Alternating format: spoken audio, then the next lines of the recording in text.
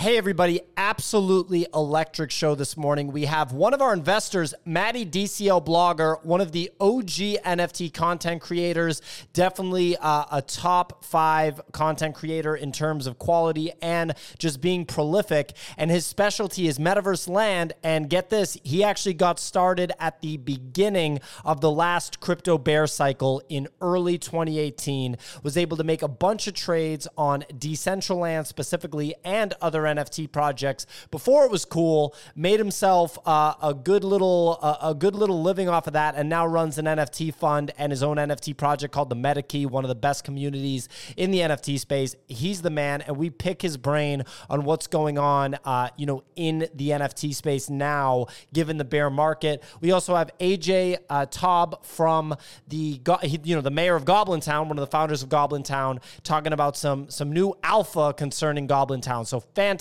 show. Hope you guys enjoy it. As usual, our content is sponsored by FTX. You can sign up at thenifty.com/FTX or with the code THENIFTY on your FTX mobile app. Good morning, ladies and gentlemen. This is the NFT Morning Show. It's Thursday. We do this show Monday through Friday, 9 a.m. to 10:30 a.m. Eastern Time, where we talk all things NFT market. What projects are working? What projects are hurting? The stories of the NFT space and what is going on in the broader NFT and crypto markets. I'm Pio. I'm here with my co-hosts Nifty Nick, Signal, Kicks, Easy Eats, and some of our usual badass speakers, Benjamin, Spencer Gordon-Sand, and Quad. And today we have a very special guest. Let's go. Maddie, DCLBlogger, an investor in the Nifty, but more importantly, an absolute badass when it comes to all things NFTs, a true NFT OG as a content creator for sure. He'll tell you he got to NFTs late, but I don't buy it. 2018 is early enough for me. So really excited to have Maddie on to discuss how to navigate this bear market. We've been trying to get this set up for weeks. I'm really, really excited about this. It's going to be an absolute jam. We're sponsored by FTX. Sign up at thenifty.com/FTX or with the code THENIFTY on your FTX mobile app. If you spend over $200 on the platform buying cryptocurrency of your choice, then you'll get a $20 bonus deposited into your account with our code, and some of the cheapest spreads, by the way, to buy crypto. So we're going to talk to Maddie in depth starting at about 9:20. But before we go any further, to my co-host Nick, what's going on? Hi, Pio. It's looking quite spooky out there. I don't know if you've been seeing the markets. It's been pumping. The GDP forecast came in, and we're all a little bit spooked. But it's back. Marin is sitting above us and saying that we're going to straight to zero. And that's what she's been saying. The 28th, fear the 28th. It will murder your bags. That's what she said. And we're sitting here waiting. I just went long. So we'll see how this pans out there, Pio. But Did you? Very spooky. Yeah, I just bought a couple Bitcoin. I'm going to lose it. but still very spooky. So this music's getting really annoying. I'm going to stop that now. So you just bought 2 Bitcoins. You hit a dinger yesterday. We'll talk about it later in the show in depth, but you made a couple $1,000 or $4,000, $5,000 predicting that ETH was going to go up on Jay Powell. You know, when I heard somebody say, when Jerome Powell's bringing good news, he's Jay Powell. When he's bringing bad news, he's Powell. But he was definitely Jay Powell yesterday, just not bringing any bad news, bringing news that everybody expected and was probably priced in. And you took advantage of that rally. But you're saying now you're back in to Bitcoin specifically. Is that right? That's correct. This may not pan out. Well, I got stopped out this morning, so I lost a few $100, bought back in. This could go horribly wrong. I want to be clear. But how many times can it go above 23,000 without eventually just going straight to infinity, you know? Like that's my target price right now. Infinity. That's a real good trading thesis. I like it. Yeah. So you go over 23,000 a couple of times, bada bing, bada boom. It's sort of like right now my trading strategy is similar to the YouTube video that Easy and Kicks did yesterday, where they were flipping a coin. And so I think that for basically half an hour just flipping a coin. That thing is so screwed, man. 11 straight losses. Well, yeah, I mean, it's 50% every time. Did you pick the same thing every time? Like, did you go with? You did? Well, until like flip Pick 7. like 7 times in a row, and then we switched. We're like, screw these guys. And we go tails, and then we lose. And we go tails like 5 times in a row. Oh my gosh. Well, yeah. I mean, I feel like I'm doing something just slightly better, but it's still debatable at this point in time. So we'll see what happens. I have a strong feeling that I could lose again, but I'm willing to gamble. So that's where I am. And I'm wondering, and Marin's sitting saying, don't fade me. She's saying, you're going to question the Marin. That's what she wrote. She said, are you going to question the Marin? And I said, excuse me? The Marin. I have no idea. I never heard you refer to yourself that way, but there she was saying, you're going to fade the Marin? No, she said, new moon pump, then dump. You've been warned. You've been warned. Because yesterday there were a lot of people coming after her, and she's just saying, yo, never fade the moons. So here we are. We'll know where we're back in a bull. Oh, sorry, Nick. No, go ahead. No, I was just saying we'll know we're back in a bull market when she changes name to McLaren. Very nice, Ben. Yeah, I mean, look, it might be a play to start counter trading Marin because the whole crypto space was just following along at this point for the past like 6 weeks, which is hilarious. You could just like do what she told you to do, and it was a wrap.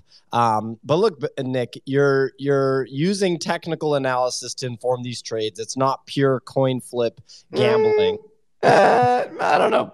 I mean, in this recent activity, I've been reflecting back on the past couple of weeks and saying, you may have a problem here, Nick. you may have a problem. You're up, right?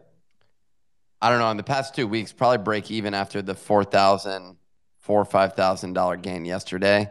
But the trading platform's definitely up. Yeah, because I just keep looking at these fees. I wasn't accounting for how heavy their fees are. I knew it was cheaper on They're like Gemini. $90 for a Bitcoin sometimes, dude. It's not cheap. No, I'm paying each way. I think I'm paying $75 per trade at the current point in time, and they do it on 0.15%. So if you do, well, actually, this one's showing 44 at the moment. I don't know where the hell that's coming from. But oh no, that was wrong. Yeah, if you end up buying like 50K, yeah, it's $70 every single trade. So I'm basically eating $140 even if you get out at the same price. So you need movement on it for that to work. And $140 is quite I mean, I feel like it's a decent hurdle. Like you could go buy 2 Bitcoin and moves up $100 and you made $60 because of those trading fees. And that's like a lot of exposure for doing that. So the only things that work are like the stuff that happened yesterday, where the target was a $200 run up in ETH. That's basically what we hit. Actually, yeah, that's exactly what we hit. And so, yeah, I mean, that was kind of my. Wait, Nick, why aren't you trading on DEXs? Why are you trading on a platform with such high fees? I mean, our DEXs take fees also. Not anywhere near that amount. Like it's usually like basis points. Well, if it's that much cheaper, then maybe I'll go explore that. But it's a good question.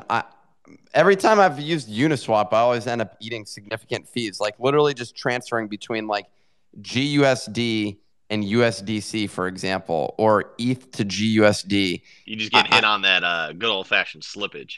Dude, you get wrecked on it. And it's, Yeah, so I don't know. I've had negative experiences with it though, but I could be completely wrong. Which decks are you using? I like Uni or Sushi. Like they're both decent. Man, I get hit with fees every single time. I'm always losing a couple $100. Yeah. Yeah. So Well, I I'll don't tell know. you what, Nick. I don't know about you, but I am absolutely ecstatic to talk to Maddie today. For those that don't know, I started trading on Nifty Gateway in January of last year, and this guy Maddie would come in and he would just buy like 50 of something. And I literally some days on Nifty Gateway, I would watch every single trade come across the activity feed, and you would just see him making awesome buys. And so I found out he had this YouTube channel, and I absorbed pretty much all of his videos where he was talking about Decentraland and all of the Sandbox and all of this different metaverse stuff. And he really built a huge reputation and career in a bear market, which is where we are finding ourselves today. So it couldn't be a better time to talk to him. Pio, I know we got to do the weather report first, right? Yes. Yep. So we gotta. So now just that we breaking the sequence here, man. No. Look, It's just man. violation. Throwing the flag. Me and Kix got started at the same time, and we both saw Maddie just totally throwing his weight around. My first experience seeing Maddie was when he bought like a bajillion of Victor and Victoria by Ferocious. Yes. And this was before Ferocious was like, super, super well known. It was an open edition, I want to say for 1,000 USD, and Maddie just came through and swept the floor, or maybe it was on the primary. The bottom line is it was an incredible trade because that thing 7 to 15x'd from there. But now that we've covered a little bit about Nick's gambling addiction, we'll definitely go deeper into it later in the show. I want to see how a much more reasonable person is doing. Signal, how We'll be are you discussing doing? the 12 steps soon. Yeah, no, I was going to say, sorry about the echo, guys, but I know to say it's amazing to have you on the show, Maddie, as well. When I first got into the space, I used to consume your YouTube videos at 2x the speed while I was going for my runs in the morning, just so I could get through as many videos as possible. So it's a bit of a surreal moment to come around 12 months later and to have you on the show. So thank you for putting out such great content. On to the weather report, guys. So Wednesday, the 27th of July, OpenSea volume is around 15 million. So we're still continuing to be in this mid-teen range. We haven't broken through.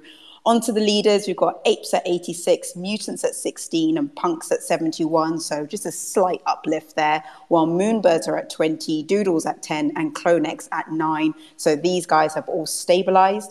Overnight, Art Blocks Curated is leading the OpenSea ranks. Yesterday's curated drop started at a 10 ETH auction, minted out around 2.2 ETH, and now has a floor of 1.58. Mutant Apes are up in volume after they saw 170,000 sweep come in. It's been a while since we've seen these sweeps, but the volume was there, and Mutants are at 16. Damien Hirst tweeted that the final numbers of the currency burn were 5,149 physical and 4,851, meaning that he's going to have to burn 4,800 copies of the physical tenders, and he's decided to keep his currencies as NFTs, and the floor on currency right now is 5.5. And lastly, Kevin Rose confirmed that oddities will be supported and there'll be additional fund for the oddity collection down the road. Oddities are now trading at a similar price to duplicators and are currently sitting at a 1.3 ETH floor. On to crypto, BTC is at 22.9 and ETH is at 1,624. So we continue to see the volatility we spoke about at the beginning of the week. That rally is there with the post-macro news with BTC and alts mostly in the green. And lastly, overall midweek, the leading collections have stabilized after some market turbulence. The data shows that first-time buyer wallets remain flat, while the number of wallets buying still fluctuates, but is above 50,000. So for now, the 24-hour forecast is mixed. You might see outbreaks of sunshine on isolated areas, but be on the lookout for unexpected downpours. Back to you, folks. Fantastic weather report as usual. Signal some other noteworthy news events. Pop star icon Madonna has said that she's hell-bent on buying Bored Ape Yacht Club number 3756. This is a trippy fur ape wearing a leather jacket, and I believe the trade is called the Gimp hat. It's listed for $1.3 million. She said that that's too expensive. Imagine owning that ape and having Madonna go on record and say that she wanted to buy it. Must be a pretty cool feeling. I wonder if it's that's just a coincidence that her manager is also a massive holder and investor and advisor in Bored Ape Yacht Club. Probably a coincidence. Look at that. Sounds like a coincidence to me. And last but not least, Mark Zuckerberg has declared that he's unfazed about a $2.8 billion metaverse division loss in Q2 this year, and also said that losses could continue in that division for several years. But Pio, guess what? Don't worry, because he said they're going to make hundreds of billions, if not trillions of dollars off of the metaverse over the next couple of decades to come. So we'll see what happens. I think that's true, 100%. So we'll have to see how it all plays out. Did you see that they had an all hands in the first employee all hands question? The person's name was Gary, and Gary asked Mark Zuckerberg if they were going to extend the 4-day weekends that they had started in COVID. That was the first question, and Mark Zuckerberg was like, "Based on everything I've just told you, no, it's no longer available." Well, it sounds like, it sounds like they got a good work ethic over there in Silicon Valley. All right, so we're going to throw to Maddie in a second. Ben, you just raised your hand. What's going on? Yeah, I was just going to say that when we saw the first announcement for Meta and they were going to be charging 50% transaction fees, it was pretty much dead on arrival in my mind for that. Yeah, they definitely need to figure it out, get in touch, and make adjustments. And we can dive more into that later in the show. We have Maddie. So this is Maddie, DCLBlogger, investor in the nifty OG NFT content creator, the most prolific NFT content creator before I got in the game, ladies and gentlemen. Maddie, how's it going? Oh my God. Hey guys, what's going on? So glad to be here. You guys are way too kind. I feel so motivated to make content again. Well, that's what I'm talking about. And you did slow down. I don't know if you slowed down because you started running a big fund, being incredibly busy with NFT businesses, or simply because I got in the game as competition. No, I'm just kidding, Maddie. But, you've been around for years, man, and you started in a bear market, which is, one of the reasons I was so excited to have you on the show again. I just feel like your experience is totally in line with what we're going through right now, Yeah, man, totally. It was an interesting time. I started in crypto in 2017. So sort of rode the wave up, rode it all the way back down. But I do remember in 2018, Jan, coming across Decentraland. And that was my first sort of foray into virtual land, which the industry didn't really call everything NFTs. They just called virtual land, and collectibles. There wasn't like an encompassing name. But for me, the reason why I stayed, it was because it was exciting. And me personally, I know everyone else was sort of losing money because they were holding crypto, or there wasn't that many NFT projects, so people weren't really losing money on NFTs. But I was making really good money just trading virtual land on Decentraland. So I had found my little niche that worked. And there was other people that were finding their niche, like Whale Shark was finding how to make a fund and buy collectibles. Pranksy was buying a bunch of different NFT projects. Everyone was finding their little niche and how to make money or build a following or exist in the space when it was super, super quiet. And I think that's what sort of took us through that bear market. And at the same time, people were building their brands, and it was quiet, but lots to do. And Maddie, just to clarify, so you were trading primarily Decentraland, if I recall correctly, in 2018, 2019. Mm-hmm. And you're not saying like, okay, I bought a bunch of Decentraland, I just sat on it for 3 years and then sold it when it ripped. You were actively buying and selling it during 2018 and 2019 in stacking ETH or, accumulating. Exactly. Yeah, that's awesome. Yeah, exactly. And I can go a bit deeper into that because there was a lot of people that held their portfolios and they definitely didn't make as much money. If not, some of them may have lost money because they sold when it was an interesting economy, because land would grow in terms of mana token, but mana token would fall in terms of USD. The ETH and Mana pair would fluctuate. So it's like, well, how do you make money or cater? How do you protect yourself with all these downside risks? And for me, it was, I'm just going to stack Mana as hard as I possibly can. And when this bull market comes, and I've 50x stacked my Mana by not putting more US dollars in, but trading land, then I would make a win no matter what happens. So I found myself doing that to protect myself on all these variables. So you're right. I was stacking and only doing virtual land trading. I think for 2 years straight, I didn't know what the hell was going on outside of the virtual land world. But it worked because it was a super focused strategy. And at one point, I was buying like full whale portfolios for a decent amount of money and flipping them for like 2x within the 3 months. So I was finding a place where it was literally just 5 people doing that in the whole space. And, the more you focus on a niche and the more into it you find yourself in a place where there's not many competitors and there's like an opportunity here where no one else is doing it because they don't really know how to. And mind you, back then as well, with Decentraland, there wasn't even a NFT marketplace where you could list or bid and buy using smart contracts. It was for 6 months straight, for the first 6 months of Decentraland Virtual Land, it was all OTC. So it was all manual. So I had to like give them money first and then pray to God that they'd send the NFT back. So you can imagine how many people didn't want to take that risk.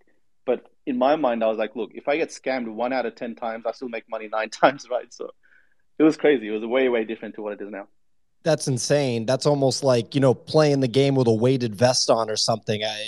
Creative people will talk about stuff like that where they had like editing software for video that would crash on them all the time, or, they had to get the take right in the first take. It's almost like you were doing that with trading. And for people that don't have context, Mana is the token of Decentraland, just like Sand is the token of Sandbox. So Maddie is talking about accumulating the token of Decentraland, which at that point, I'd imagine had a pretty low dollar value.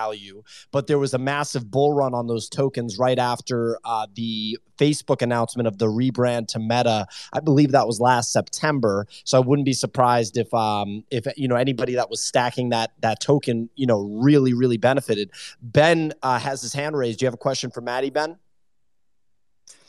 Yeah. Hey, Maddie, I just wanted to say I've been a big fan of yours for a while, and I did have a question about, how you were approaching the land at the time. Since we're able to look back in hindsight and see different types of things that have been built and even, further ideas about what could be built, I'm wondering what you saw as the value proposition of the land itself at that time, and, what potentially were you speculating on that people might want to use it for? Thanks for the support, Ben. In Decentraland, I remember the very first landing page that they had was like a YouTube video that went on for 2 minutes, and it did a really good job of like really hyping up the fact that you can buy land, build your own possible casinos, your own business venues, your own games, your own whatever you want, and monetize it your own way. And that sort of made sense to me. At the time as well, I was, coming off a minus 80% from all-time high on my portfolio, and I was like scrambling around to be like, oh well, how do I diversify this? How do I protect the downside fall? And virtual land was one almost separate category to crypto. So for me, I was like, oh wait a second, this is pretty cool. I can put it in virtual land at the same time owning virtual land and having a business of sorts, which I will explore over the next 1 or 2 years, makes sense. Also, if you're in crypto and you're in here for 1 or 2 years, maybe 3 years, you do understand that much of product building, especially in the early 1 to 3 years of any project, is marketing. It's 90% marketing. It's 90% visual. It's about telling a story on Twitter, just going hard on social, letting everyone know what the hell you're doing. And virtual land at that time, under the crypto banner, when it comes to everything else in the space, it was about currencies, it was about DeFi. It wasn't even about DeFi, it was about cryptocurrencies. It was a little bit about blockchain. It was really boring financial stuff, which outside of crypto, no one really cared about. But here you had a project which was very visual, that had something to do with games and had an interesting, intriguing concept, this whole metaverse thing. And I was like, you know what, this is more in line with something that can go viral on social media. Something that everyone can look at and be like, well, this is pretty cool. And people outside of the crypto world, my friends, could resonate with because they can see what's going on here. So there was a lot of those factors that came into play. when deciding to sort of long-term invest. But my long-term investment strategies changed literally the next day when I sold the land for like 2x for what I bought it from, and that's when the trading idea came into place. I'm going to hold this for years. 2x? No, I'll take that right now. Well, I love this NFTs, long-term which you vision, realize but as soon as someone offers me money, I'll take it. Yeah, well, No, the thing I about love it, NFTs Maddie. is Thank you. what I realized is you could negotiate your way in, which is different to currencies traded on exchanges with a set price. With NFTs, especially on Discord, and someone's got like 10 virtual land, say he's got 10 Decentraland lands as a portfolio, he wants to sell it for 3,000 mana, and you're like, no, sorry, like that's too much risk for me to take on. I'll buy it for 2,000 mana a piece, and they'll sell it for you for 2,000 mana a piece, and suddenly you've sort of already made instantly almost 1,000 mana a piece. If that's the floor, if the floor is 3,000 mana, then you sort of instantly made a profit, right, at the purchase. So it was a realization that you can negotiate, buy, and sell without worrying about the price increasing from that point. You can do it for where the price is at that point, if that makes sense. Definitely. And Kix, you have your hand raised. Do you have a follow-up on that? Yeah, I was just curious, Maddie, because you got into metaverses, of course, like very early back in 2018 with Decentraland, and a lot has changed since then. We've had Sandbox come on the scene, of course. Pio already highlighted last year we had a pretty insane like metaverse sector bull run where Decentraland went crazy, Sandbox went crazy. Their tokens appreciated very substantially as well. We had new metaverses like Worldwide Webland come on, and a bunch of other projects, and then of course Facebook rebranding to Meta and trying to come in. So I'm just curious, like how are you looking at the metaverse today? Has your thesis changed at all? Or do you feel like now that we've gotten to price appreciation levels where of course, there's not going to be as much upside in 2018, but just overall, how are you looking at the whole metaverse ecosystem today? Yeah, man, good question. I think at the start, I saw the sector. I knew it was very new. My mentality was that the first projects to launch in this space, saying that they're metaverse, selling virtual land, or doing something in this space that is very new, were hyper experimental, and some of them would do good, some of them would fail and be forgotten about in time. I think and this is where when I set up my company, the MetaKey, which at some point will start to run events in these virtual places. We bought some land across different spaces, and then I started to see things not from an investor's point of view, but from like a builder's point of view. And I sort of realized, like high pricing on lands or selling land at all gates the amount of creativity that can be built on said metaverse. A big killer of innovation. Sometimes you just get people buying land that have no idea what to build, how to build, don't want to build. And then they're a liability because there's this empty land there that's central that can have a tremendous value if it goes in the hands of the right people. They price it at $1 million, it never sells. And so the world doesn't get developed. So I think we're exploring the models of what this may mean. I think other metaverse projects, although we have had some say that they're going to launch and apart from World Wide Web and a few others, there's not many that are traversable at this point. There's still a lot of building that needs to be done. I think this metaverse thing is way bigger than we're all thinking in terms of building and stabilizing and growing. And I think only those that are either very well funded or have a lot of build power behind them will make it happen. So I'm being a little bit cautious when it comes to long-term investing in land. I'm trying to see which projects have the ability to bring in, thousands, if not hundreds of thousands of people to their metaverse in the coming years. And I'm sort of taking my time with it all. With Decentraland, you could have been 2 years late, but still made a killing. It doesn't hurt to just wait to see the maturity of projects. You don't have to be early. You don't have to be day one mint. You can wait it out for years. I mean, look at Punks. You could have been 2 years late and bloody 100x your money. So with the metaverse thing, I think we're so early with this whole momentum starting 20, 25 years ago with books like Snow Crash and stuff. We're way closer now. We can be patient and see which projects start to show a lot of momentum. I think Improbable is quite incredible what they're doing in terms of a network infrastructure layer, Yeah. Seeing how that plays out and a bunch of others. But yeah, being a bit patient and not really investing too much at this point. I love that. Being patient is a good message to all of the people here, especially a lot of us trading off of the 1 second candles. And I love that you highlighted the gating creator problem with metaverses, because that's something I did actually tweet about this weekend. I made a comparison to like TikTok, which is, an example of a creator economy. And I was like, TikTok's massively successful because like anyone can create content. And if you do a really good job of creating content, you get a lot of views. And then like through that, you can start kind of getting paid for your content. But imagine if, TikTok only allowed 100,000 people to create content if they had like a content pass, right? And what would have that done to the economy? It probably wouldn't have worked out nearly as well. So looking at that similar to you there, I'll kick it over to Iceman, who has a question.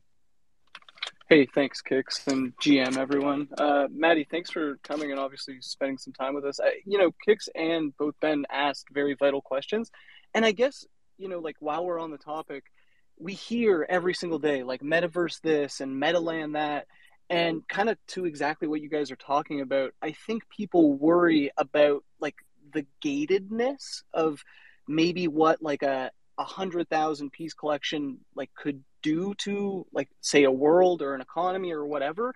And so, looking around at the metaverse, like, do you think an open metaverse where anyone is allowed to join and interact and create and build is the way we'll go forward? Or do you see like value in kind of like this gated style NFT community that we're like building now?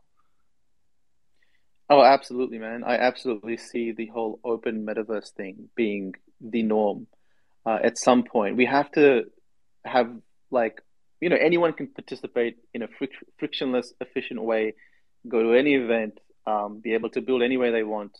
The gatedness is because this virtual land thing started in the crypto world. Crypto is all about investing. When assets are released on the blockchain, whether it be fungible or non-fungible, they can be traded. That's the concept of using blockchain to release fungible and non-fungible tokens. Because it was born there, I mean, it started with this whole gating thing, which wasn't meant to be that. I'm sure Decentraland, when they released land, they were saying they released 180,000 parcels, right? I think they did have plans to expand, but then obviously that has issues with current investors, etc. But I do think that it has to flip the model almost. It has to be an experience that's built out. Maybe the company has to sort of take the reins and build out amazing experiences and build their own version of like a prototype metaverse that's central to the rest of the metaverse. And you could go in there and play games and explore and go to high scale events and inspire everyone else to maybe buy their own land in the far outskirts if there is a land economy. But it has to be open and scalable. If it's open, it's scalable. If it's not open, it's going to die a slow death because it can't scale. I mean, you can't scale beyond 180,000 land parcels in Decentraland. And so what are you going to do when millions of people are here creating? The 900,000 plus will go somewhere else, right? Very good point, Maddie. Nick, you have your hand raised. What's going on? I was wondering, outside of just like thoughts on the metaverse, I'm curious, like for those that don't know, you're also the founder of MetaKey, which is an NFT project which integrates into the metaverse and is platform agnostic. I'm almost even hesitant to keep using the word metaverse at this point in time, but I remember when you launched, that was over a year ago, the first one. I don't think I definitely didn't participate at that point because I wasn't even I saw it, but had not really purchased any NFTs yet at that point in time.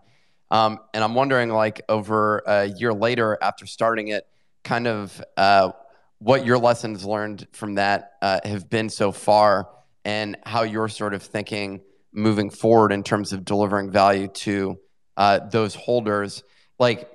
Because last year there was just an immense amount of hype around the metaverse as a whole and everything else. And there continues to be at this moment in time.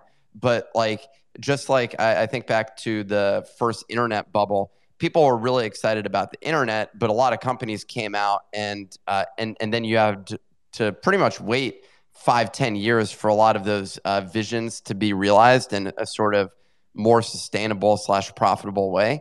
So I'm wondering, for your project, kind of what are the lessons learned, and B, how are you thinking about navigating the space today versus, years from now when a lot of these platforms are more developed?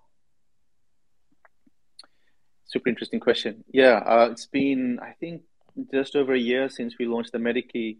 If anyone's not come across it, basically, it was the premise that, fun fact, I think the Medikey launched the same day that Bored Apes did. So Bored Ape absolutely crushed it with their avatar model. And our concept was that, NFTs were being seen as collectibles, as art. They were getting a lot of shade because of that. And we were going to flip the script and say, well, what does it look like to release thousands of NFTs out there that were like a VIP card or some sort of utility token where we can build hundreds of utility points to it. So you can take it to Decentraland and get a 1% stat boost, or take it to Sandbox and get item drops, or take it to a DEX and get 1% stat, fee reduction on trading on Fridays. The beautiful thing about blockchain is you can take an item to different places and get different value.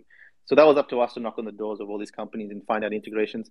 Definitely has evolved. The thought has evolved. We've sort of spent, the biggest hit to me, and I'm not sure, Nick and Pio, if you guys noticed this based on how you run your company, but the biggest realization for me was how hard it was to build a process to something that was very uncharted at that point. Like, it's so easy to say, yeah, look, we're going to build all these integrations, but then you suddenly get hundreds of projects knocking on your doors and wanting to collaborate, and now literally 80 of them have thrown in the towel. So who do you say yes to? What sort of integrations do you commit to? How much time do you commit there? Who do you hire? What roles do they have? I mean, this is a very new style of a company that builds on blockchain. Do you hire more art people? Do you hire more devs? What talent do you look for? Because do you look for people that are native to the NFT space so they can understand what's going on, or do you hire people that are outside of this space? Honestly, that took 6 to 8 months to figure out and fine tune. Now we've got 25 to 30 people, and we're focusing on, I think when it comes to value building, there's a few points that come to mind. Things like education, so building like some sort of an academy where you can get access to using the Medikey. But even we're thinking, why not just make it free? So it's just anyone can get access to it, but the Medikey could be some sort of a compounder to points that you can earn while educating or learning. And then maybe you can earn rewards as items that are usable in Decentraland or different metaverses or whatever, right? And we're also building a gaming universe. We're doing a lot of brand partnerships. Say something like Audi will come by and we'll do some collaboration with them where you might get an item drop in a game, but maybe the Medikey will be used in Audi somewhere. Totally hypothetical, but some of the brands we're working with. But it's taking a long time because the more tier one the brand, the more time it's going to take because they want to do it right. You can't just degen forward in 2 months. You got to really think about a activation strategy. So we've been around for 12 months. I think the lessons have been learned. The teams have been hired. The funding's there. It's, in the second or third year, I think we're going to, probably in the second year, like now in the next 6 to 10 months, we're going to start to see some real momentum. One learning was, and I'll end with this, one super strong learning was how much of the project was dependent on me being social. And that was a realization. The Medikey company was cool, the concept was cool, but it still required me, Maddie, to be extremely social, keep doing my streams, keep being active on Twitter, keep bringing awareness and noise to it for it to sustain value. And so that was a realization of the next 6 months, which is why one of the motivations for me to, get real heavy with content again. I mean, we've seen a lot of the findings that you mentioned make sense. There's a couple of things there. One is, how you set up processes and selecting which area you focus on in a world that's sort of uncharted. I mean, you can sort of argue that some of this stuff, like for us on the media side, that's an area that's sort of has a somewhat proven model, but simultaneously, in terms of like NFT delivering value, you're seeing a lot of projects just try to figure it out as they go. So that makes a ton of sense. The other thing it sort of sounded like and kind of reminds me of was, and this is what we saw with sort of in the Facebook days with Facebook platform. You saw essentially a bunch of brands that, startups that got funding, entered the space, and then basically raised capital, didn't necessarily know what they were going to do, and very quickly sort of adjusted paths and partnered with brands, like it sounds like you are, that help provide both a revenue stream but also a business model to sustain while people figure out what the hell is going on. And it sounds like that's kind of some of the stuff that you're doing. You used Audi as an example as well. But are you finding that that's kind of like the brands are coming out and looking for advice on navigating this territory, and you're sort of operating as a Sherpa for them there? Yes, I'm going to put this out there. I think one of the biggest opportunity is to handhold brands into the space, whether they be native to the space, like new brands in the NFT space that want to exist or activate in the metaverse somehow, or whether it be traditional brands like Audi, like anyone else. One of there's so many things that are major hurdles when it comes to the metaverse space. One, strategy. What do they do in this space? How do they translate their brand to this NFT centric, crypto centric crowd that want to be very social, and what defines value to them? So they need someone that's sort of an NFT degen that's understood this space to give them that strategic advice. Secondly, leasing land. Like if they want to develop on Decentraland, who do they contact? How do they deploy? Third, the building out, the concept design, the 3D building, the modeling, the activation, and then fourth, the PR and marketing. When they do activate, how do they make so much noise that everyone knows that they exist? And this has got nothing to do with selling NFTs. A lot of these brands don't want to even sell NFTs. They just want to activate, experiment, and they'll spend 50 to 100K to figure it out, or just release phase one. So you got that happening now. And if you look at the metaverse, like the Decentralands, the sandboxes, they'll be lucky to have 5,000 people across all of them at any given moment, which is minuscule compared to millions of people potentially in the next 10 years. So the same brands spending 50 to 100K today will absolutely spend millions of dollars in the next 10 years. And suddenly you have the necessity for strategic consultation. You have the necessity for building their brands out, for activation PR. That's how you get a metaverse version of a KPMG or a Capgemini, right? Providing these major services. So this is how I think, and where we think we're going, is if we're going to play in the metaverse space, what services or what value can Medikey provide so that it's an umbrella so that it can play in these areas, right? And so again, I think this is going to be a major opportunity. And that's why brand building right now for me is more just building relationships with these brands, because these brands have networks, they have CEOs that currently work within them that have also, they're ex-CEOs of other companies, and so they can introduce you to them. And if you start this chain of network, then you'll be unstoppable in a few years. Fantastic response, Maddie. And you're as deep in the business as anybody is. Signal has her hand raised. Signal, do you have a question for Maddie? Yeah, I do. Maddie, you mentioned that you started as a long-term investor and then you moved into trading because you saw more potential upside in the virtual land. For people or friends who are coming into space summer 2022, what niches would you tell them to look at and do more research in so they can set themselves up for the next 6 months and then going into 2023? Good question. I know you guys have seen some of my wins, but I really talk about some of my losses, and they've been so immense, and they've been, things that I've been so confident in, but have just fallen flat on their face. Some of the niches, some of the losses, some of the money loss has been tremendous, right? It just hit me pretty hard sometimes. And the benefit for me has been I'm quite well diversified. So although there was a loss somewhere, there's a gain somewhere. It all sort of equals out. And predominantly there was a gain. So, there was a lot of luck in there as well. When it comes to niche finding, I think it's hard. It's hard. Like you look at niches that are stable in the traditional markets, and that's things like collectibles, that's things like art. Digital art has been a thing in crypto land since 2015. Before Ethereum, stuff was minted on Bitcoin chain, right, using counterparties. So I can't see art going away. I do see whatever you're parting your money with, you have to really love that area. You have to really understand that area. If you're buying it because your friend bought it, it's going to be tough because maybe your friend sells it 2 days later and he doesn't tell you, or he or she doesn't tell you, and then you haven't sold it. Maybe the timing changed. Yeah, when it comes to long term, for me, it is art. For me, I know it's gaming as well, but I'm being a bit patient there because it doesn't mean that I just throw my money at games that come by. It does mean that I look for games that have momentum. And again, like I'm happy to be late, guys. I'm happy to be 1 year, 2 years late. I was late to Axie Infinity. I was late to so many projects. But when they show signs of user-based growth and intrinsic value growing, that's when you start to invest. And you may not make the 100x, but you might make a 20x, and that's plenty of money to use and put somewhere else.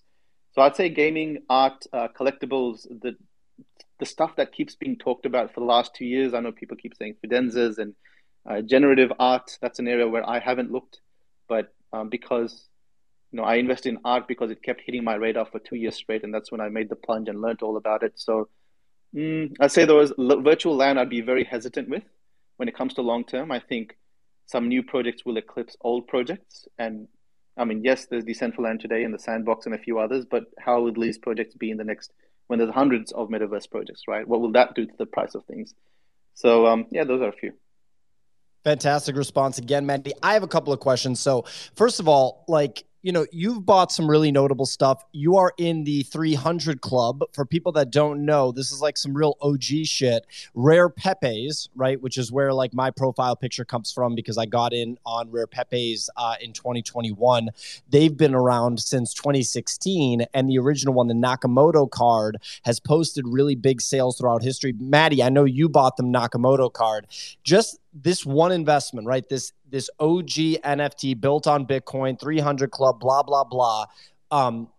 How do you feel about that investment now? Because I know you paid a sizable amount. I'm not trying to put you on the spot. I just think it would be interesting to hear because when I look at the Rare Pepe market now, you look at guys like Vince Van Doe. He was affiliated with Three Arrows Capital. Now they blew up. And Rare Pepes, if you want to sell an individual card, it's pretty illiquid. And if you want to actually get rid of it, you have to take like an offer or something that's kind of a low ball situation. Like, is that an investment that you look at and you're like, I still think that can come back long term? Or are you like, well, that one was a little off? The way I see it is if 80% of my funds was locked into that, I'd be very spooked. But it's not. It's, I put my money everywhere, and I understand some take time, some fall flat, some might take 5 years to boom, some might go nowhere.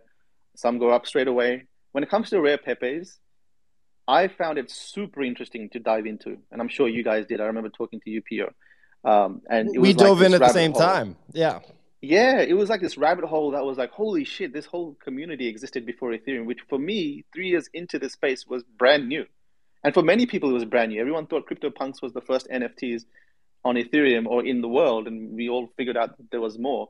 And so this rabbit hole plus the whole Rare Pepes, the fact that 5 years later, people were spending hundreds of thousands of dollars on it.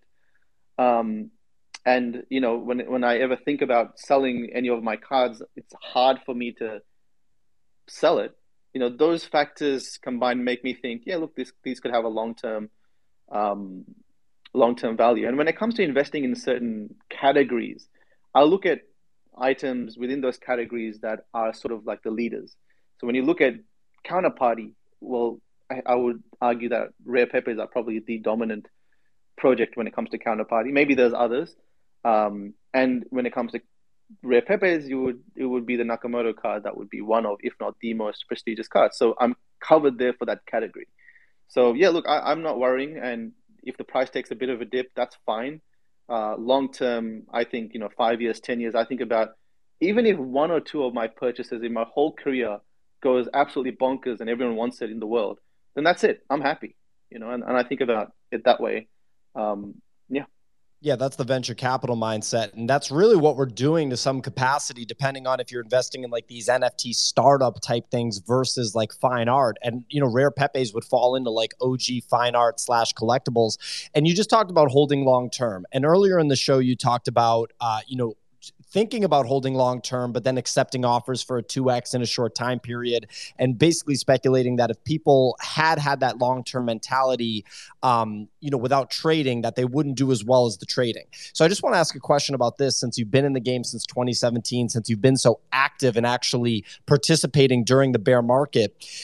A lot of people, especially like I come from Bitcoin, and a lot of Bitcoiners are big on HODL, right? Always hold. That's the answer, is to hold. Don't switch from Bitcoin back to fiat. That's switching from the new system to the legacy system. It doesn't make sense. I started accumulating Bitcoin at $6,000. You watch the thing go up to almost 70 grand, and then now it's coming back down. It's around 20 grand. And we've seen this with NFTs too, where you round trip, right?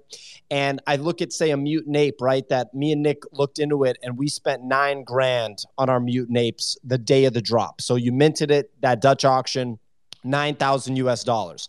Right now, Mutant Ape's at $27,000. So it's, we're in the green or in the black on that investment in a good way, right? We are not underwater.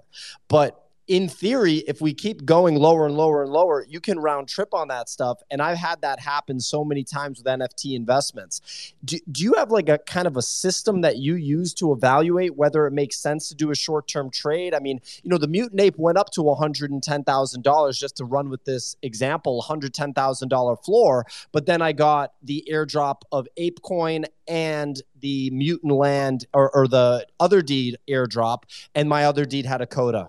Right. And that was worth $100,000 that night. So it's really one of the most challenging games to play is to figure out whether or not, you should sell this stuff or hold it for the long term. But do you have a system that you use to figure out, do I dump this? Do I hold this? So you avoid round tripping like I was talking about? It is a system. It's not fine-tuned or anything documented. It's all in my brain and nothing like perfect. But the way I think about it is definitely a lot to do with risk management. So, and also multiple buying of assets. So when it comes to Decentraland, say, let's assume I have, 50 pieces of land.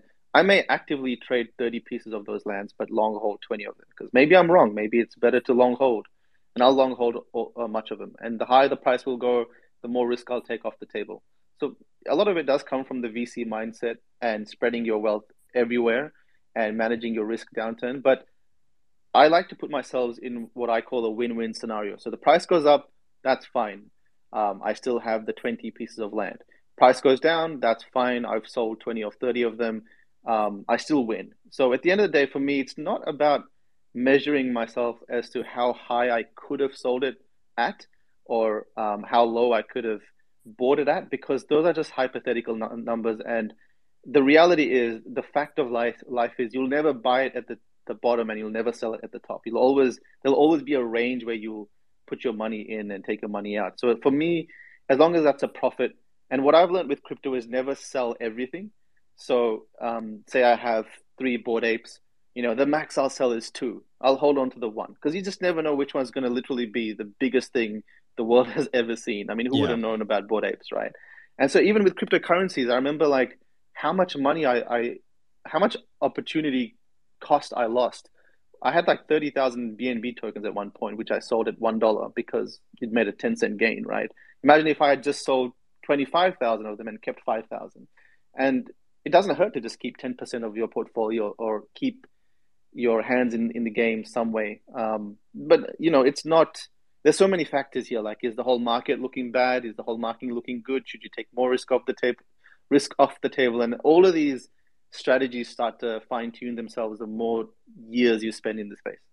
Yeah, I learned that for the first time with Dogecoin. I had 2,000 USD worth of Dogecoin that was accumulated at fractions of a cent, and then it ended up going to almost $1. It was like it was over a 100x. So the $2,000 would have been like $250,000, and I hadn't had any trades like that. Because I was like, why am I holding these dog tokens? And I ended up selling it for probably the most negligible gain ever right before the massive run. I think that was January 21 that Dogecoin went on that run before alt season. Terrible lesson to learn. I want to throw to Sam Pott, who has a question for Maddie, and then I want to get Maddie's thoughts on Otherdeed because it's emerged as probably the most notable metaverse land project. And then we can let Maddie go because I know it's really late for him, and we really appreciate the time you spent with us today, Maddie. Sam, do you have a question for Maddie?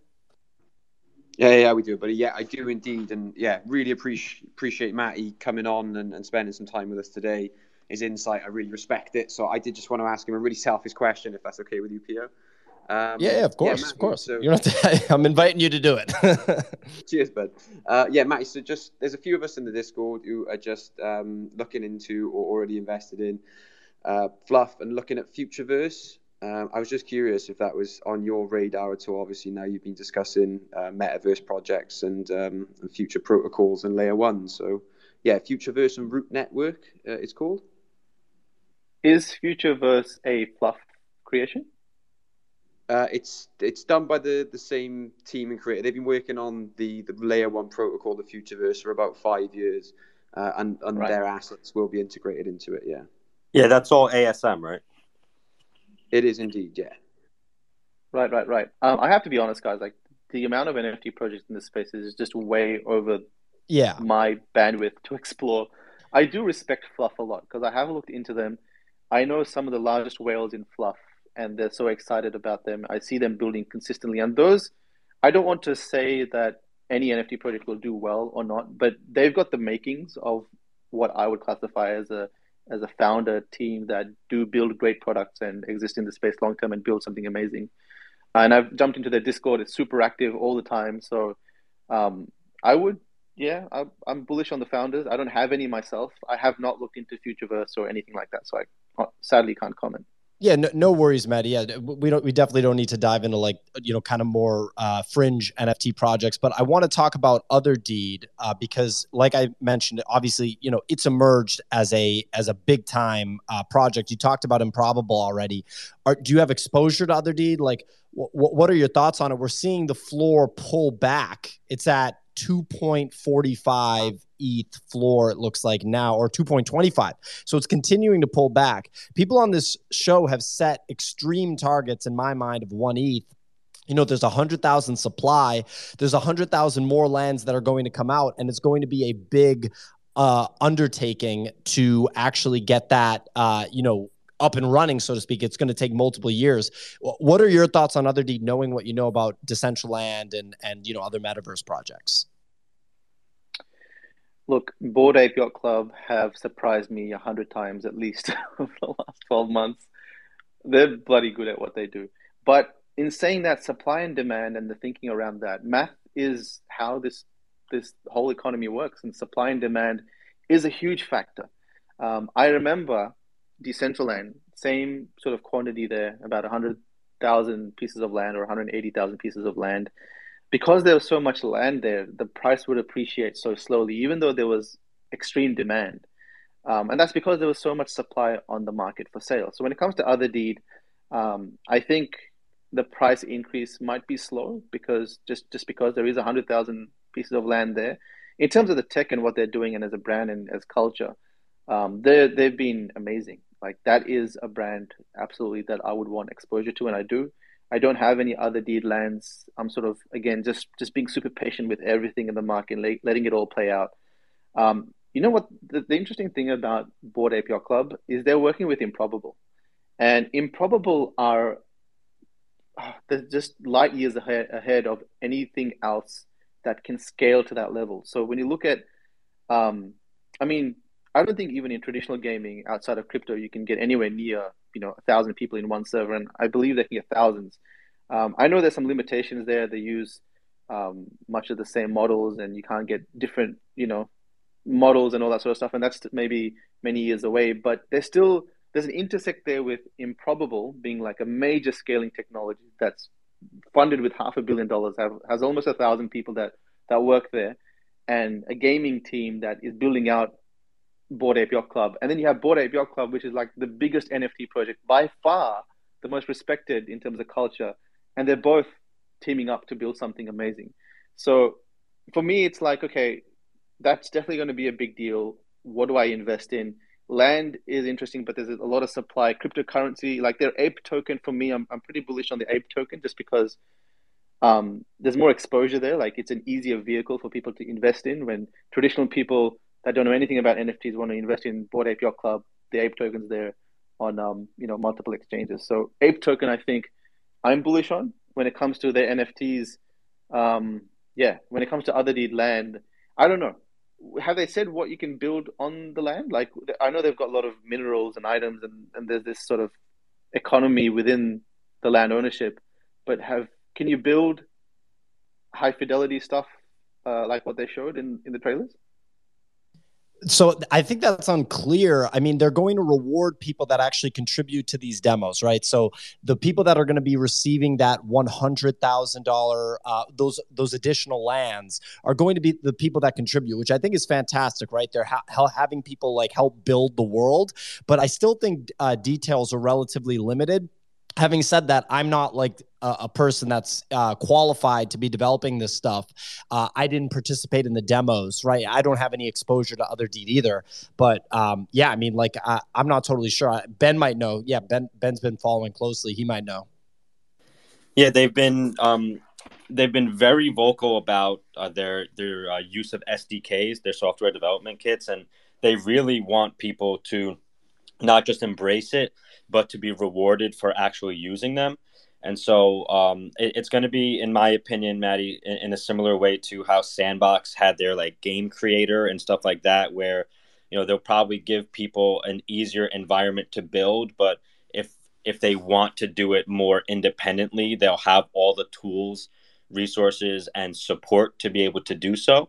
So I assume that they, if they're putting out such a high fidelity environment, that they would intend on having creators that are, sufficient enough with those kind of skills to be able to contribute to the world in a way that doesn't diminish the quality. So I would say that, like you said, with Improbable working together and taking the lead on this, that primarily they'll probably be involved in the tech support with whoever's building with them, but they did reserve lands for people who are going to be building, and I'm sure there's going to be ApeCoin as well that contributes to the creator ecosystem there.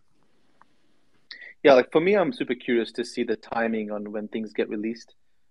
Sometimes it doesn't matter when products get released. It's sort of the journey getting there, and that's enough to affect prices and make them go up and all that sort of stuff. But Decentraland took two years to have a virtual world to walk around, and that was super basic when it first launched. Sandbox is still in beta, I believe. You can't all go in there, and that's been building for 4 years.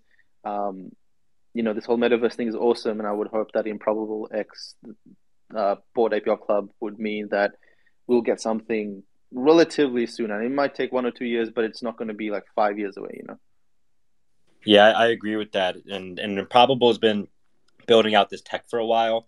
And the way that, I look at it is they're basically just like white labeling their tech to Bored Ape so they can, just hop in and be interoperable with it. And, if it would take 4 years, then we might be like halfway there. So I do agree with you about like the 1 to 2 year timeline, especially considering they have the Obelisk roadmap that they're going to be, doing a lot of different events for in the world. And there's at least another, I think, 4 first trip demos. And so if we assume that's going to be, a few weeks or a month in between each, then you're at least looking at like 6 months until even the roadmap starts developing further past the demo standpoint. And Spencer has his hand. Oh, go ahead, Maddie. Sorry, go ahead. No, all good, all good. Yeah, I was just going to say Spencer has his hand raised. Maybe one last question for Maddie. Yeah, no, I was curious. So, Maddie, I've seen your name recently on some like venture cap tables, and I was curious how you thought about being someone who plays as obviously a token holder and also a venture investor in the space, since it seems like you're participating in multiple aspects of it. Yeah, look, venture investing is new to me. I started the fund a year and a half ago, and the concept of venture investing, for those that are new to it, is basically you sort of lead a fund, and other people that don't really understand or know how to invest in a certain category, this category in my case being NFTs or the NFT space as a whole, they'd give me money, and then I would manage that money and get a percentage return on the profits that I'd make. So that's what venture investing is. And some venture funds have gone on to raise hundreds of millions of dollars and do extremely well. And sometimes you get bad press because, they say VCs ruin everything. And I think that's come a lot from traditional companies where VCs have taken a majority share and then suddenly become the director of the, start to have a lot of influence in the direction companies take. And that's where it's gotten a bit funny. But the investing that I do and some of the funds in the NFT space do is more just financial and strategic support. So we let the CEOs and the founders do whatever they want to do. But the benefit there is that they get funding. And, my company also raised using VCs. You get funding from people that come with strategy. So not only do they give you some funding and get some percentage of your business, but they will give you they'll give you a network. They'll say, hey, Maddie, I know a lawyer, go to this person. Oh, I have a friend who knows this brand. Okay, I'll connect you to there. And so it helps a lot. And that's why when you look at when Medikey raised, we got 20 to 25 different investors, and each one was handpicked because they came with certain expertise. In terms of what I see, you definitely get a look at things that others don't, because when you get pitched ideas like Improbable, my fund invested in Improbable, their M2, their M squared technology. So we were like blown away with their trailer before they released it to public, and they need to showcase what they're building to investors because that's how they raise money. So they were like, yeah, guys, like this is what we're going to build. We've been testing this. We've been existing for the last 10 years. So like I knew about Improbable before the Bored Ape thing. I did not know that they were going to work with Bored Ape. I didn't know about any partnerships or anything that they had in the works. I just knew that the tech was bloody awesome and that they're raising money on something that's going to power their version of what Web3 was going to be. So, tokens is one thing, equity is another, investing in equity. And this is a super, super long topic, and happy to dive into it at another time because it is quite important. There's so many ways to invest in this space, and most people invest with cryptocurrencies, and some of you guys have learned how to invest with NFTs, but there's equity, there's all sorts of other investment vehicles you can invest in. And for me, it's been, a year ago, I didn't even know what a fund was. I didn't know how it worked, but I knew that I had to learn about it because that's how some people were making hundreds of millions of dollars. That's where larger money existed. So I had to figure it out. So I went and started a fund, and it took me 6 to 8 months to figure out what the heck was going on, but it happened. But yeah, that's a really interesting topic that I'll dive pretty deep into some other time. Well, Maddie, we dove into a lot of projects this show. We really appreciate you coming, man. We've been trying to get this done for a couple of weeks, and I know you're insanely busy, but this was just absolutely perfect, given where we're at in the market right now and your experience and your background. Any closing thoughts for the people in the audience? Anything else that you'd want to leave them with?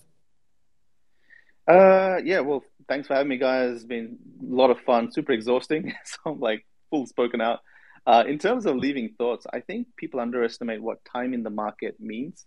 You start to spot opportunities. You may not be making money immediately. You don't have to keep throwing your money around and start degening into things. You can sort of take your time and build and all that sort of stuff. You may not see it now, but the more months, years you spend in this space, and I know it sounds like very far away and something most people don't want to do, but it's so, so valuable because that network, those people, those opportunities, that experience you get is what makes you money in the long term. So it may not happen immediately, but it'll happen in time.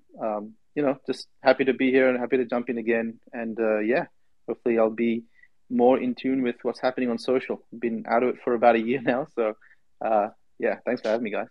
Absolutely, man. Well, ladies and gentlemen, Maddie, also known as the DCLBlogger, OG content creator from 2018.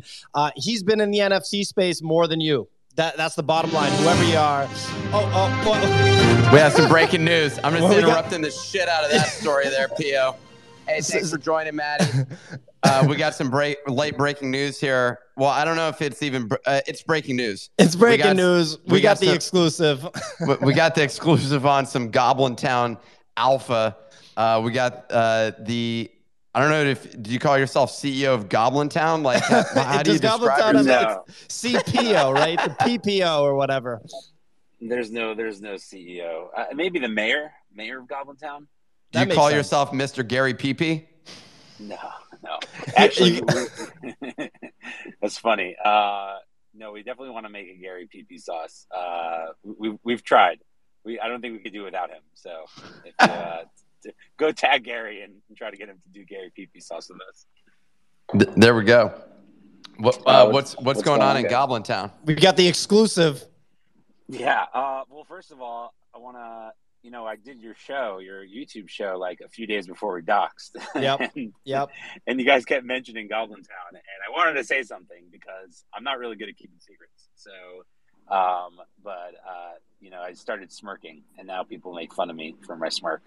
Yeah, and people try to call us out. They're like, "Yo, you guys definitely knew." I'm like, "Dude, you didn't read into his smirk? Like, yeah, what the hell?" He was smiling we're funny guys. He was smiling the whole show. So no, we didn't know. He was just laughing at you guys at that point. No, legitimately didn't know. Really, nobody knew, except Dudas. Actually, Dudas knew because we've never talked about this, so we've never really done any interviews. Mainly because we don't want it to be about us. We want it to be about the work and what we put out and judged on that. But yeah, there was like a whole strategy behind it. Obviously, there's bigger, saying no roadmap and stuff doesn't mean you're not working. It just means we're not telling you what's coming, and sit back and enjoy the show. But yeah, no, in terms of Goblin Town stuff, there's two big things that are sort of very different than the average like sort of NFT project. And if you go back and you look at all the things we've done, it's sort of like the opposite of what you'd expect a project to do. So the first thing is I don't want to say it's a small thing, but we're at noon today, and this isn't the breaking thing or anything, but at noon today we have like merch coming out. It's going to be open for a week. Most NFT projects, they'll only do merch for like, you have to own the NFT and then you can buy it. We do have one or two items that fit that criteria, but our merch is open to everybody. So anyone who, whether you have a Goblin or not, you can buy this stuff, which is very different than like, I own a Bored Ape, I can only buy the Bored Ape stuff. And I think the reason why most projects do that is a combination of, hey, this is one of the like value that you have by owning the NFT. But then also I think, if we're going to be honest, like most projects don't think anyone beyond their owners are going to want to buy their stuff, which is, I think, not to throw shade at anybody, but like, I think ultimately, if you're trying to build a brand, you need to not just only have, 10,000 or less customers. So that's the first thing. It's not really alpha. The big thing though is, since day one, we've been talking about burgers. People, made burgers, etc.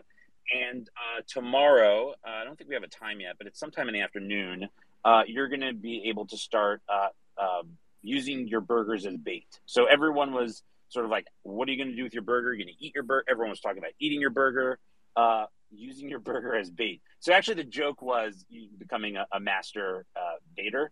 That's how it sort of started internally. And so you're going to use your burger to bait, and you're going to be able to bait this new character called a Grumple. And this character is sort of the opposite of a goblin. It's super cute. Honestly, they're like adorable. You're starting to see like what they look like a little bit. We've only shown their backside, which is quite voluptuous, if I might say. It's if goblins are about pee, Grumples are more about number two. And they're really cute. They're like adorable.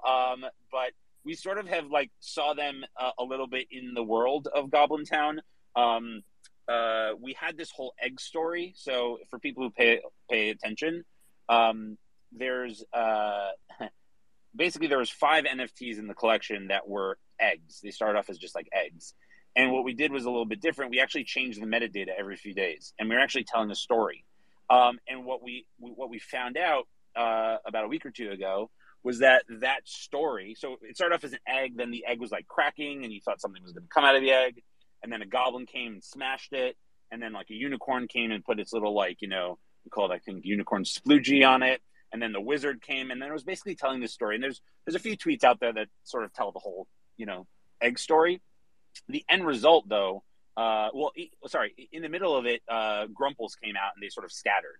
And then one Grumple sort of stayed. This dragon came, he ate the Grumple. He died because Grumples are poisonous to dragons. And obviously, because everyone knows that. You guys have built out the story in a big way. So basically the news event is that there's another asset in the collection. And do you burn the burgers for the asset? And do you still need a goblin in order to do that? Yes. So great questions. So to answer that question is yes, you need a goblin to be able to use to set up your burger as bait. I mean, you can't just do it by itself. You need a goblin to do that.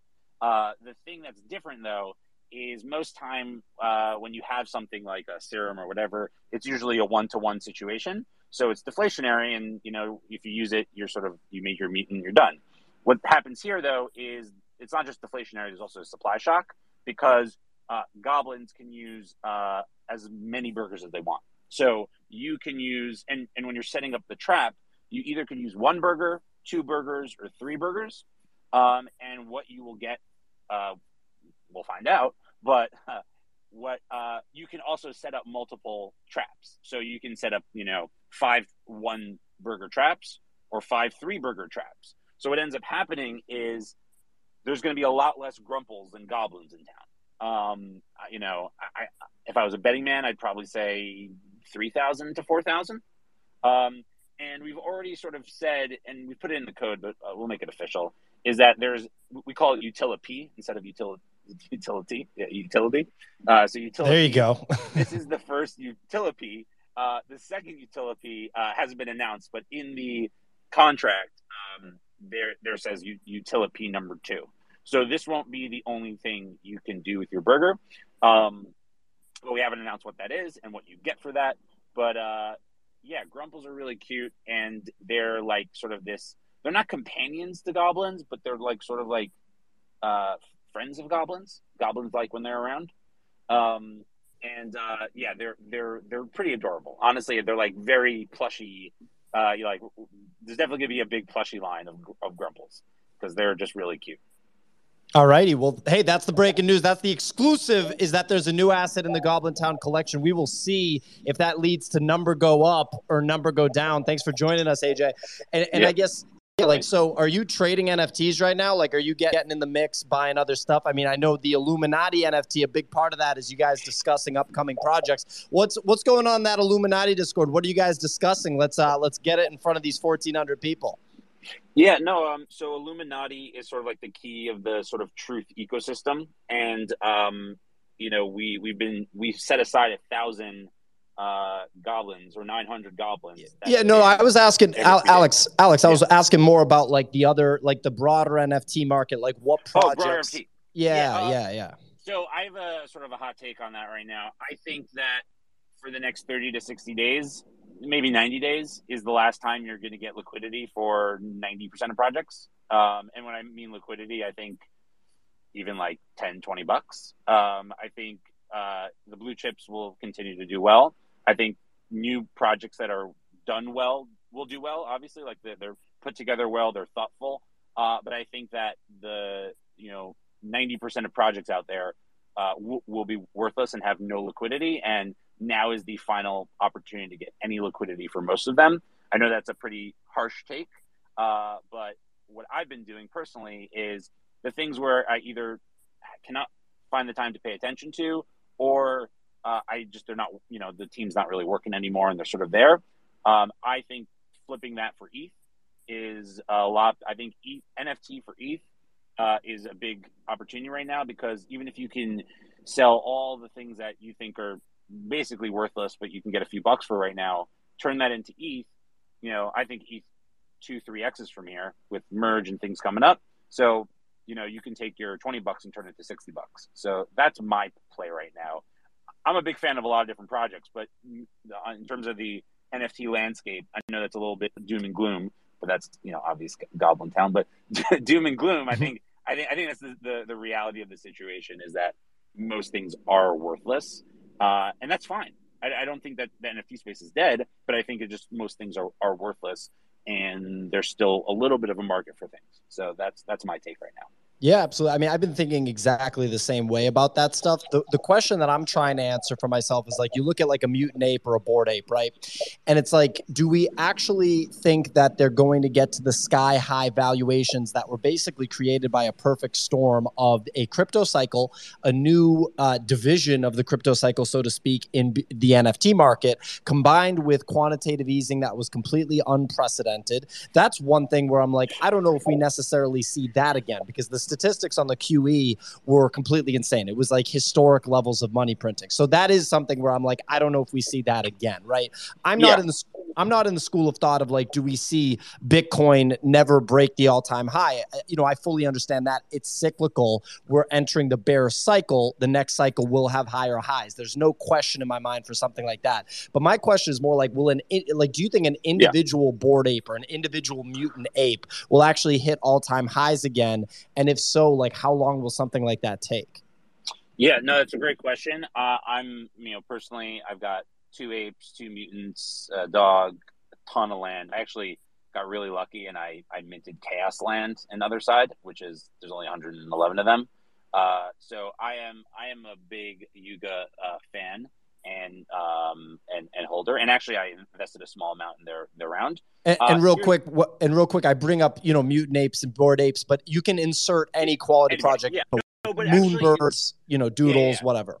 So I think I own like one of all of them. I try to own like one of every sort of grail or blue chip. My take on apes is I've already made all the money back that I've ever spent on any ape, just by like the things that they've rewarded. And my take on them specifically is they did all this before they had all this money and all this bigger team to execute. So like you'd think actually the rewards will go up, not go down. So I'm like for apes specifically, I'm holding like I'm just never going to sell. Like I also bought mine at like 0.3, so it was like $800 at the time. So I'm okay. But I can't imagine that the rewards won't get better now that they have so much money. Other projects, also a fan of Moonbirds, Doodles. I think anyone who's building like brands and or just thinking about their holders and rewarding them accordingly, I think those will survive any prolonged downturn. So yeah. I'm a holder of those. Yeah, I mean, it's hard to see like, where we're going in the future. It's also hard to imagine maybe there's another technological innovation that just draws the attention of the market. People talk about gaming, NFTs integrating with video games in a huge way. That's definitely something that I think could happen. And then all of a sudden, maybe a sword in a popular video game becomes the most valuable NFT project. Everybody wants the sword because there's actual proper utility because people want to play it in a game that they're playing anyway. And you look at the size of the gaming industry. At the same time, CryptoPunks, Bored Apes, Moonbirds, Doodles, they might all end up becoming grailed collectibles where rich people want to flex and have them. And that's how you get those crazy valuations as if they were a Jackson Pollock, as if they were a Picasso. Anytime it's like an NFT startup, I feel like the valuations are going to kind of sober up. Thanks for joining us in the breaking news on Goblin Town. Sounds like some more assets coming into that ecosystem.